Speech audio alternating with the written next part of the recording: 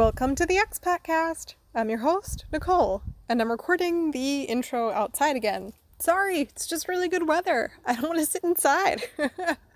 Hopefully whatever background noises come through the recording are pleasant instead of annoying. I have a pretty exciting announcement to make. I don't know if any of you guys have heard of International Podcast Day. It's an annual event that started in the US as National Podcast Day, but has since evolved and is now international. What's really cool about it is for everyone that has anything to do with podcasts. So podcast hosts, producers, and listeners all can find something that they enjoy on this day. The events are pretty wide-ranging and they're all over the world as well as online. So I would highly recommend that you go on their website and check out if there's anything coming up in your town, and if not, then maybe there's some online events that you want to tune into on that day.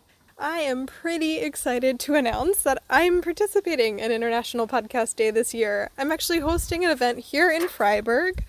We're going to kick it off with a quick little introduction to what podcasting is, how it's evolved, then have a panel discussion with another local Freiburg podcasting group, followed by a live recording of the Expat Cast, and then some Q&A. So it's going to be really neat. I can't wait to bring this podcast to a live audience. This is a thing that I make alone in my basement with people from the internet. And now it's going to be a thing that I make in person. So International Podcasting Day is September 30th this year. That's a Monday. My event is at the Karl Schutz House in Freiburg at 18:30, aka 6:30 p.m. If anyone who is listening is in the area, please come by and check out the event. I will post a link to the event in the show notes of this episode. And speaking of today's episode, I'm pretty excited about this one, first off on a personal level, because Lauren, my guest, comes from New Jersey, not too far from where I grew up, and certain manners of her speech, certain parts of her accent just reminded me so much of home, and so just on a personal level alone, it was so much fun to talk to her, plus the interview was fantastic. Lauren lives in Spain with her husband and 3 kids, and they chose an international school for their kids. We get into all matters of what that means, what that looks like, and who, what, why, and how in today's episode. So without further ado, enjoy.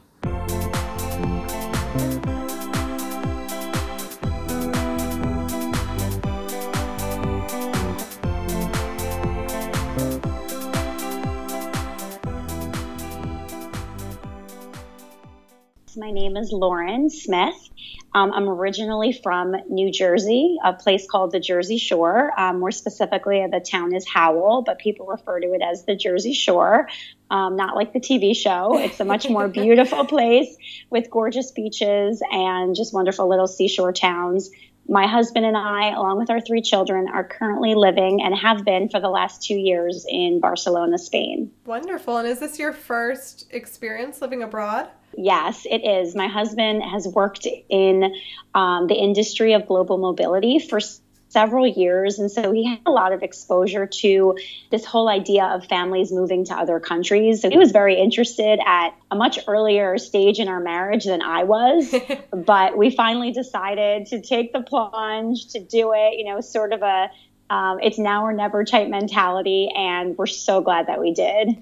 Which came first? Did they offer this position and then you decided to take it? Or did you decide that you were ready and then have to seek out the right job? Funny you should ask. It was a little bit of both. I think we had gotten to a point in our life where we were ready for a change. We were ready for something different. We knew that we were done having children and planning our family. So we sort of felt like if we were going to do it when the kids are young instead of doing it in 10 years when they're older and it's much harder for them being in their teenage years and what have you. So we had sort of started to investigate opportunities within his current company and, would it be realistic for us to move abroad? And it was easier than we thought it was going to be to identify a couple different options for us. So it kind of was happening in tandem, us making the decision as well as giving some options for us through my husband's job to be able to actually make it a reality. Oh, I love when it happens like that, and then it just feels like the whole universe is just beckoning you forward on this path that you've chosen. It's so lovely. Absolutely. And it's so reassuring because the entire process, you're excited, but you have these doubts and you have this noise in your head that's kind of questioning, like, am I crazy? Am I doing the right thing? Am I making the best decision for my children's future, for our lives? But then when everything aligns, it's sort of just this reassurance that, yes, this is where we're meant to be. This is like the logical next step.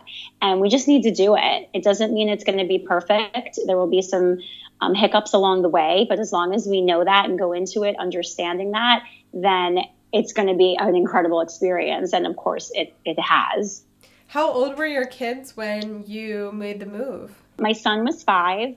My daughter was 3, and my second daughter, who's our third child, was 9 months old. And how did you tell them at those ages in a way that would make sense to them? Yeah, it wasn't easy. I'm not sure which was harder, telling our children or telling our families. We both come from traditional, close Italian families. Both of our parents were still married. They come from the Jersey Shore. Like, we come from amazing families. We're very blessed, and we're all very close, our siblings and everything. So that was not easy telling them. But of course, telling our kids was also a bit of a challenge. And luckily, the baby, her name is London, and she was not old enough to understand. So that was kind of an easy one, right? Yep. Start there. Start with her. Absolutely. And my daughter, Autumn, who's now 5 years old, but she was 3 at the time, she's a very free-spirited kind of child. And she was just happy as long as our family was going to be together. Oh. She was kind of like up for the adventure, didn't really quite understand, but she knew if we were going to be together, then everything was going to be okay. My son, who was 5 at the time, he's more of a thinker. He's more of, kind of an analytical. He's in his head a lot, tons of questions. So he was the one I was the most nervous about. And, I'll be honest, it wasn't the easiest conversation. He loved our life back at home and was very happy in his home, having his friends and cousins close by and everything. But I think the way we approached it was just that we love taking adventures as a family, and now this is like one of the biggest and greatest adventures we can ever take, and we're going to do it all together. We're all a little bit afraid. It's unknown to everybody what we're going to experience, but we're going to help each other along the way. And then he came around within a couple days. He was kind of like, I'm into it, Mommy. I'm excited. And we would start to look at pictures and things on the internet, and that helped to crystallize the experience for him. It's such a good idea with showing the pictures online. That's something that makes more sense to a kid and can help them really conceptualize it in a way that's not so scary and at the same time is showing, what's going to be ahead. Absolutely. And we had done a lot of research already on schools, and although we hadn't made our selection yet, my husband and I were pretty sure we were going to go in the direction that we did. And so we sort of planted the seed with the children and showed them the picture of the school, and they started to get excited. And we focused on the stuff that we knew they would get excited about. We found a local theme park that was within an hour outside of Barcelona. And so we showed them pictures of this theme park and said, oh, we can go here for a weekend. And they went into it thinking this is going to be great. This is going to be fun. Tons of new experiences. We tried not to harp too much on the different language because, of course, for a child, that's scary. What do you mean they don't speak my language? It's the only language I know.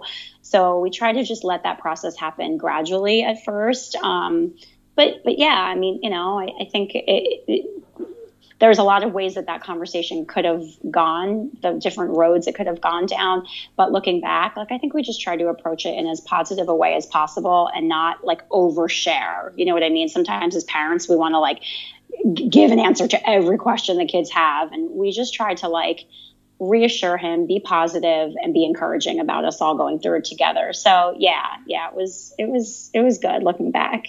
And how did you make this decision about school? Because those ages that they were back then is, right, in America, that's the oldest is just going into official school and not pre-K or kindergarten. So that's a pretty critical time. How did you approach deciding how to deal with the whole school question? So given the fact that this was our first assignment overseas, we had never been expats before, I just automatically assumed our kids are going to go to international school.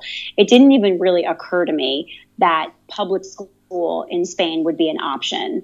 And looking back, we absolutely made the right decision. We could have sent them to public school, but I think it really boils down to what everyone's personal decision is when they go, when they're moving to a country where their native language is not spoken. So what I mean by that is if you're going someplace short term versus going someplace long term, that should weigh in with your decision of schooling.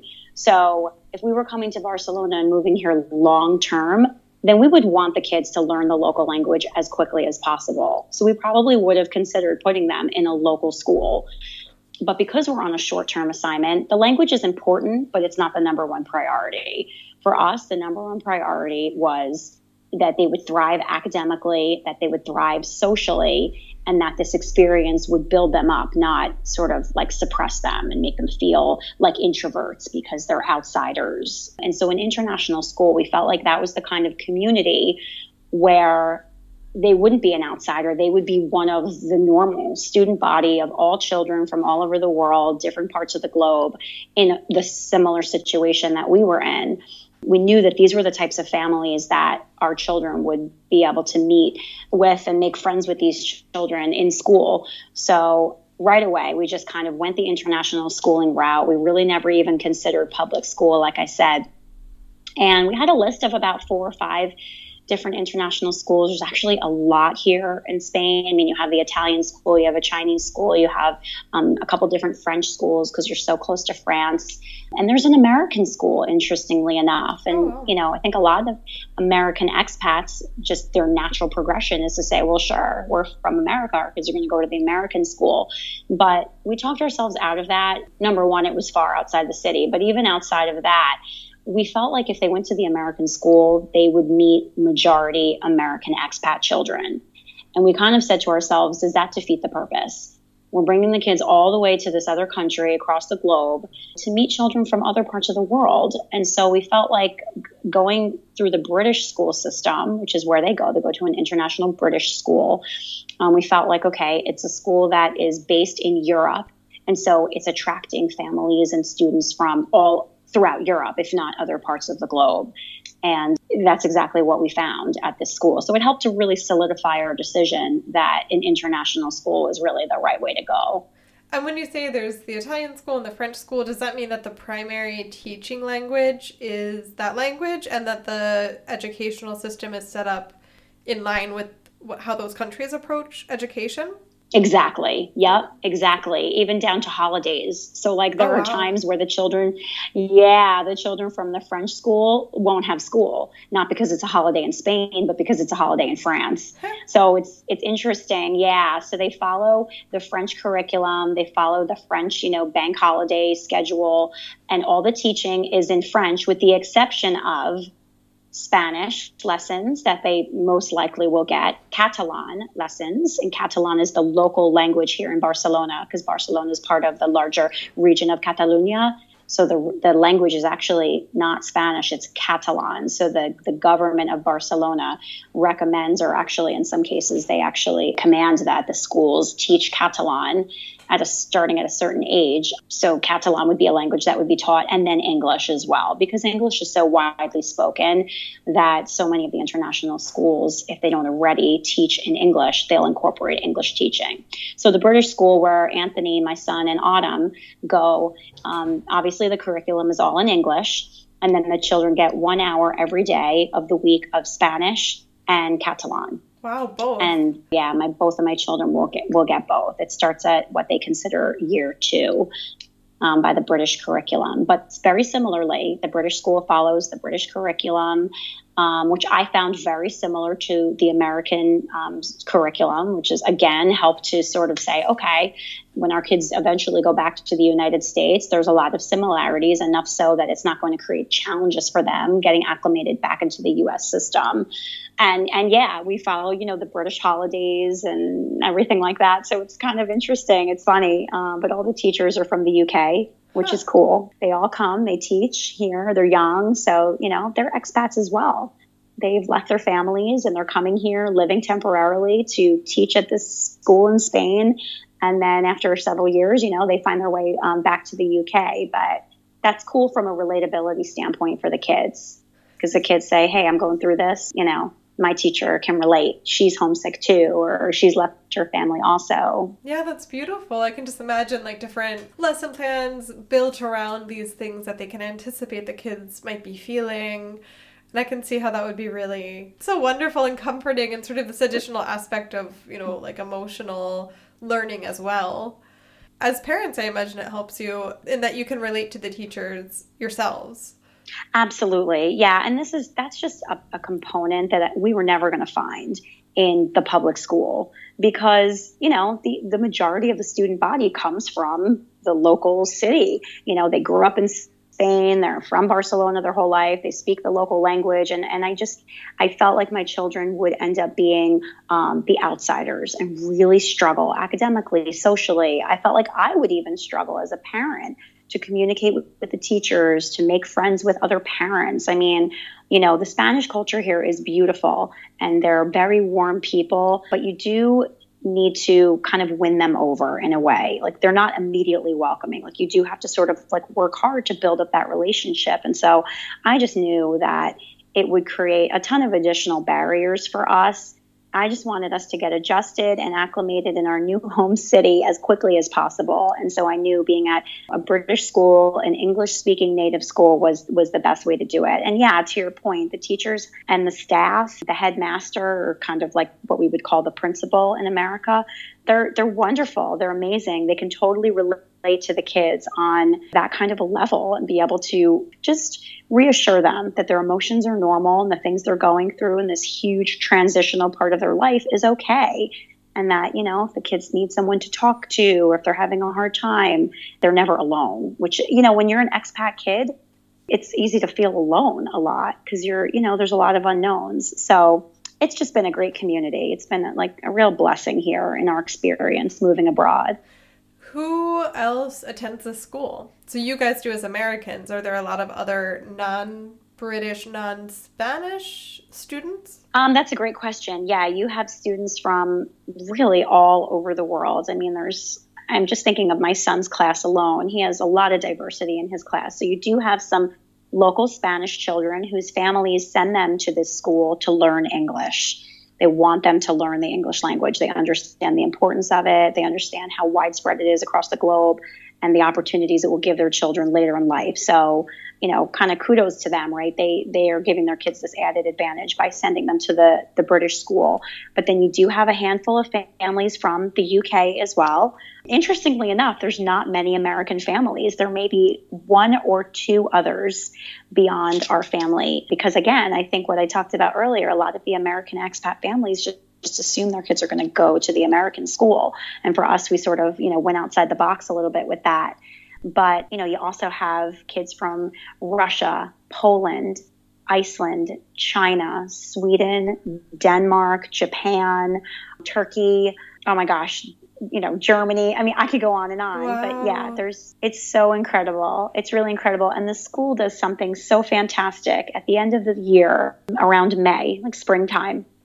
They hold an international food festival, which is so cool because it invites every family to prepare a special dish, kind of a signature dish from their country, and bring it to this festival. And they have big tables set up under a really big, beautiful tent. And they play music. And it is just like the coolest feeling. Every year I get goosebumps at this event.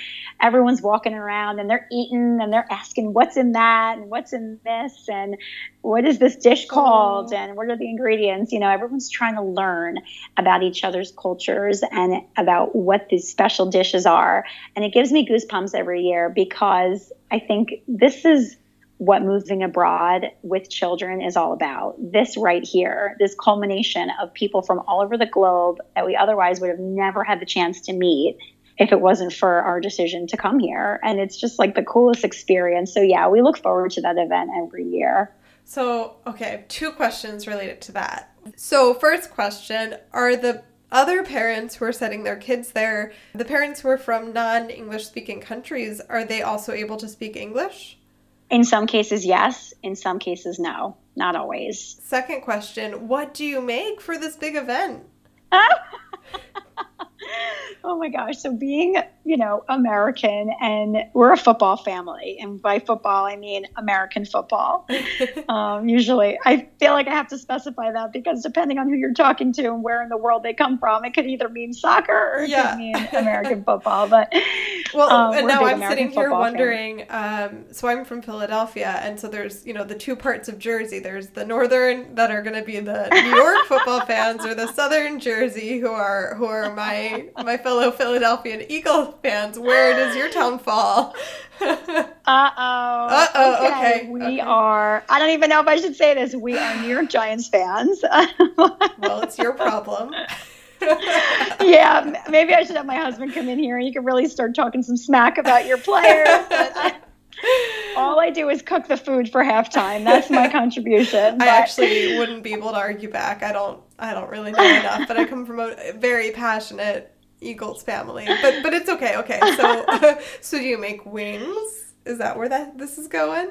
Well, the funny thing is, being in Spain, you can't always find your typical American ingredients in the grocery stores like you would back at home. So, I tried to go to the grocery store and really think of what are some authentic, very quintessential, Sunday football, Super Bowl type food. So I make pigs in a blanket every year, which for anyone that's listening that doesn't know what that is, it's basically mini hot dogs that are rolled in a dough, a pizza dough, a puff pastry dough, a phyllo dough, whatever. You can have fun with it. And they're usually cooked and dipped, after they're cooked, of course, into a yellow mustard. And they're delicious. And the funny thing is, they are such a hit at this International Food Festival. Some of the kids know what they are. And then other kids are like, what in the world is this thing? This is weird. But yeah, so I try to make something really simple. But the things that these different families bring in from, whether it's China, Japan, oh my gosh, Singapore. I have a really good friend who's from Denmark, and she made this amazing cake. And apparently it's a cake that is served at every birthday party, but it's a little figurine. It's basically like a little girl. The cake is in the shape of a girl. Wow. And it's made with, I don't know, 3 or 4 ingredients. It's the simplest recipe, but it was so delicious. I swear my family ate half the cake. I mean, we just kept going back for more. It's really, really just cool to learn about, cool to experience the cuisines from other parts of the world, and just really a fun event. So anyway, not to get off track, but that's one of those things that you just, when you choose an international school, it's one of those serendipities that you don't quite see coming. And then when you experience it, you're like, wow, I love this. I'm just blown away hearing from all the different layers of this. And I'm wondering, how much did you know about international schools before you started looking into it for your own personal family's life? Because I feel like looking at my life in the States, I don't think I was really aware that these places even existed until much later in life. Before we became, official expats, I knew nothing about international schools because I lived in suburbia. We're an hour and a half outside of New York City. So you don't have international schools in Monmouth County, New Jersey, but you do have them in Manhattan.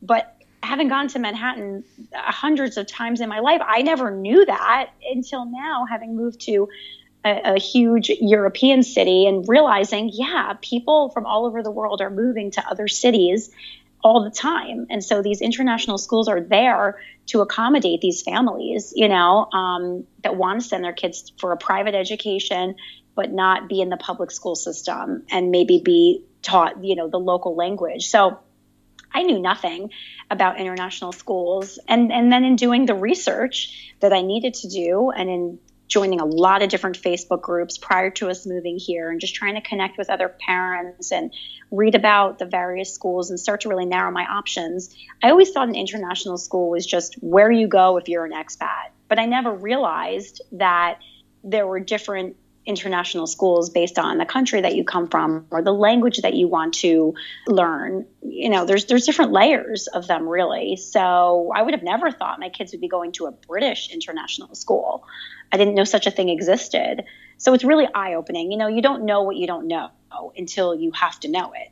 Once you get to the point where you're making your own decisions for your own family, then that's where the education really begins. You mentioned that this is a private school, and I know you said you can't say a ton about the costs or whatever, but Can you talk a little bit about to what extent that was a part of the decision? Because so I do actually know one kid who goes to an international school in the US, and it's so expensive there to attend that he's only been able to go for a couple years and is going to have to transition back to public school now just on sheer costs. But I'm curious, do you know if that goes down depending on different countries? Is it affordable for a lot of people, or is it still pretty pricey? It's expensive. Okay. Yeah, no, it's definitely expensive. And as an expat, you have certain benefits. And although I can't get into all the specifics of our personal package and, what my husband's company has been able to offer to us, I will say that it's been a blessing as an expat to get a nice package and to be taken care of where we had the option to choose an international school for our children. But there are some families out there who become expats, they move to another country, and schooling is not a part of their relocation. And so they have no choice but to put their kids in the public school. And there's families that do it all the time, and their kids are completely fine. Their kids are happy, they thrive. For us, I think I was just sensitive to the fact that the kids were so young. They had only been in preschool a couple of years, and I just really wanted them to thrive academically and socially. The language part of it came like second to me. I knew they were going to pick up the language, maybe not at a fluent level, but I knew in 2-3 years, they were going to pick up a lot of phrases. They were going to understand a lot of words, be able to communicate with other kids on the playground. And so for us, the international school route was absolutely just the way that we wanted to go because we had the option. We really had the choice. But otherwise, if we didn't have the choice, then we would have sent the kids to public school. And interestingly enough, the baby, I call her a baby, but she's going to be 3. Oh. So she's not a baby anymore. But London, who I spoke about earlier, she's going to be attending school for the first time in September. But we decided to send her to what's called in Spain a concertada, which is basically a semi-private school. So it's not a public school, but it's not a private school. It sort of falls right in the middle. So there is a tuition, but there's also government funding the way a public school would get. So you kind of get it from both angles. And the tuition's obviously a lot less because you have it offset with the government funding that the school receives. And because we've been here 2 years, I am excited about it. Where if this was like day one of us in Barcelona and I knew the baby was going to be going to, a Catalan school in September, I would have been a lot more nervous than I am today.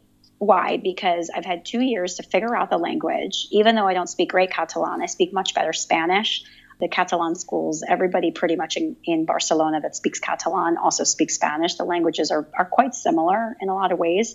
So I feel I can get by with my Spanish and communicating with teachers and parents and administration.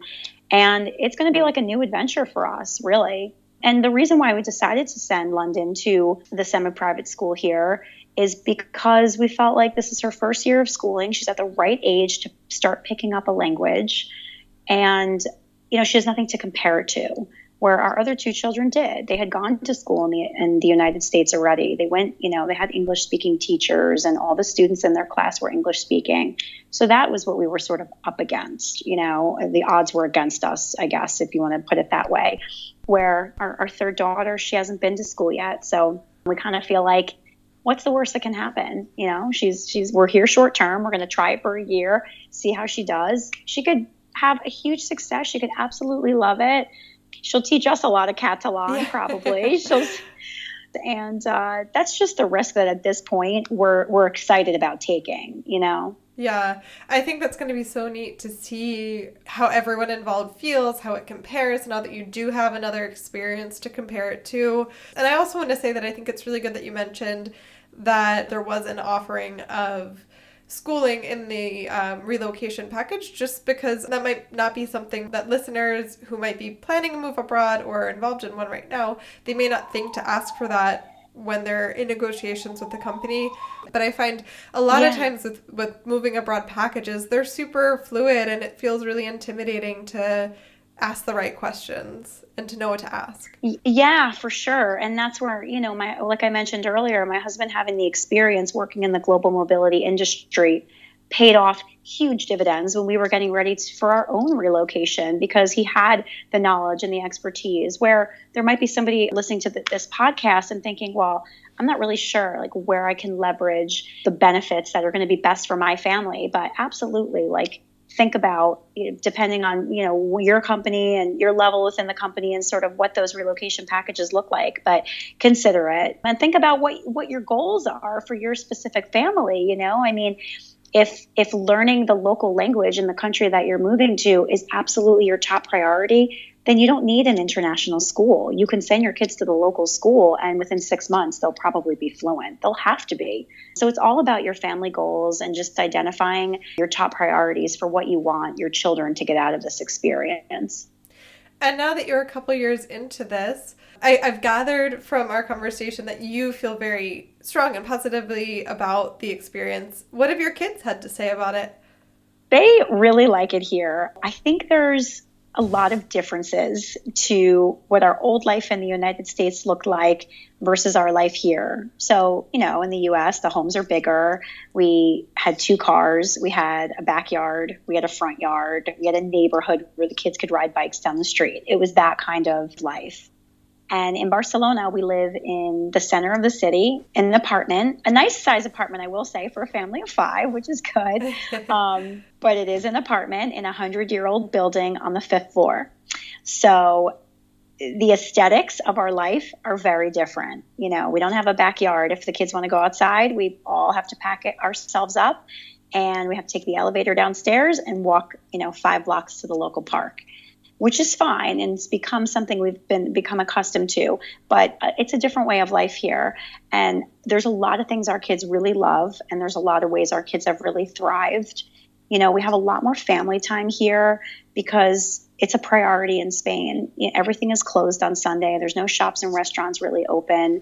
The Spanish, they get together with their families and they just spend the day together, being outdoors, doing whatever. So that's really forced us to spend a lot of time together, which I think the kids have loved. I do think that the kids have really enjoyed meeting children from other parts of the world. Even though they're young and they can't really conceptualize the globe and how many countries there are out there and all the different, whether it's colors of skin or whether it's cuisines or whether it's dialects, they still are trying to wrap their heads around all of that. But when my son comes home from school and starts saying new words in Russian that one of his friends at school who comes from Russia has taught him, that to me is something that I know he's always going to keep with him. He's always going to enjoy and remember and have that connection with our experience here. So it's those types of things that keep the kids really excited about living here. We do a lot of adventures on the weekends. We try to leave the city and travel to the beaches or the mountains. Catalonia is such a gorgeous region of the country of Spain. So we're very blessed to be able to see a lot of the country and just get out as much as possible. So those types of adventures and things like that have been incredible to our experience here. But on the flip side, I do think there are things that the kids miss about our life back in the United States, like being able to, things I spoke about earlier, ride bicycles outside, walk into any store and walk up to any child at the playground and be able to speak English and have the other person know exactly what you're saying. The language thing, of course, it is a hurdle. So it's things like that, even though they're young, they still know how to make comparisons. Everybody in the U.S. has a big swimming pool in the backyard, or, they have a big front yard. It's like all these comparisons that when we go home and we go on our family leave trip once a year, the kids do, I think, make some mental notes. And then we come back to our home here in Spain, in Barcelona, in our apartment, and they realize the differences. And so that's raised some questions for them. We've had to talk through some things together as a family and tell them, we're trading the material things for the experiences here. And we're trading, maybe the size of our home for some of the adventures we're able to go on. So, we try to put it in perspective like that. But to more directly answer your question, yes, I think they really enjoy living here. I think they've absolutely thrived living in Barcelona. We've had such an incredible experience being our first expat relocation. Sounds absolutely magical. I'm sitting here with chills just hearing about your adventures. It sounds just like such a gift for you guys. It makes me really happy to hear. And it sounds like it's really brought your family pretty close together. Yeah, it absolutely has. Whether we want to or not, we're spending a ton of time together, Yep. Sometimes it's too close for comfort in the apartment, when we feel like, okay, we could use, some time just to spread out a little bit. But really, all joking aside, we have had some of the most incredible experiences together. We've done it together. We've tried new foods together. We've, visited new churches together. We've gone on hikes up mountains together. It's all these things that it sounds cheesy to say, but this is the stuff dreams are made of. I mean, this is, I heard somebody once say, like, they started their expat experience and they left the American dream behind to live the dream of their life. And it made me realize that, the American dream is, and then that'll always be within us. We're Americans. We'll always, want to own our own home and own our own cars and have our own property and put our heart and soul into the things that we own. But we work really hard for it. And here it's a little bit like they own less and they do more. They own less property, they own smaller homes, less material things, and they just are filled with experiences, lots of traveling. I mean, I think we've traveled to quite a few places in our lifetime, my husband and I. And when I talk to people from Europe, I feel like such a rookie. These people have been everywhere. They've been everywhere. Their passports are so impressive. And so that's inspiring to me. I look at that and I go, wow, that's a life well lived, that you're really pushing yourself to just see more and constantly learn more. And I think until you become an expat, you don't always know that. If you stay in your comfort zone, you're sort of always in this bubble of like, well, that would be nice to do one day, or we'll get a chance to do that one time, or, you don't ever really think it's going to be a reality. But once you leave where you come from, it sort of opens your eyes in a different way, and you see things with a different perspective and the possibilities, And I don't think we could have had more perfect words to end on. So I'm going to go ahead and transition us into our ending segment, which is called Zack, Zack, Zack. It's a rapid fire question round. So I'm going to ask you 3 questions that you're going to answer without thinking it, overthinking it. Just go with your gut. Ready? Oh boy. Okay. You'll like this first one. What is your favorite beach in New Jersey? Probably Manasquan. Great. What's your favorite month of the year to spend in Barcelona? Probably May. May is such a beautiful month here. And number 3, what is the very best after-school snack to enjoy in your new expat life? Oh, definitely churros. Churros with hot chocolate sauce. The best. So delicious. Oh, that sounds so good. Well, thank you so much. You nailed your Zack, Zack, Zacks. We had a great talk. And do you want to let people know where they can go to find more about you and your family's journey? Sure, absolutely. Yeah. The name of my blog is called The Expat Chronicle, and basically features everything, not just about Barcelona, but our life abroad, the places we've traveled, the lessons we've learned, the mistakes that we've made. Hopefully, it'll give anybody that checks it out some hope, some inspiration, and some laughs, because we've certainly had a lot of them here. So yeah, theexpatchronicle.net. Perfect. And we will link to that in the show notes. Thank you so much for coming on the show. I really enjoyed talking to you. Thank you so much. I appreciate the opportunity. It's been so much fun. Thanks again to Lauren for coming on the show. Links to her social media and blog are in the show notes, as are links to the Facebook groups that she mentioned helped her when she was planning her move abroad. And keep in mind that even if you're not moving to the same location, there might be similar Facebook groups with similar titles if you just give in your location in the search. You'll also find a link to the International Podcast Day event in the show notes and links to our social media. We are at the Expat Cast on Instagram and Twitter, and you can email us at theexpatcast@gmail.com. Please rate and review the show on Apple Podcasts, and don't forget to hit subscribe. Thanks as always go to Amy Lungi Art for the logo, and to Gordon Eisenack, my partner in podcasting and in life, as well as to Side Hug for the theme music. You can find them on Instagram at A Hug From The Side. Next week's episode, we go from talking about moving abroad with young children to moving abroad with teenagers. How in the world does one manage that? Find out next Thursday. Until then, have a great week. Tschüss!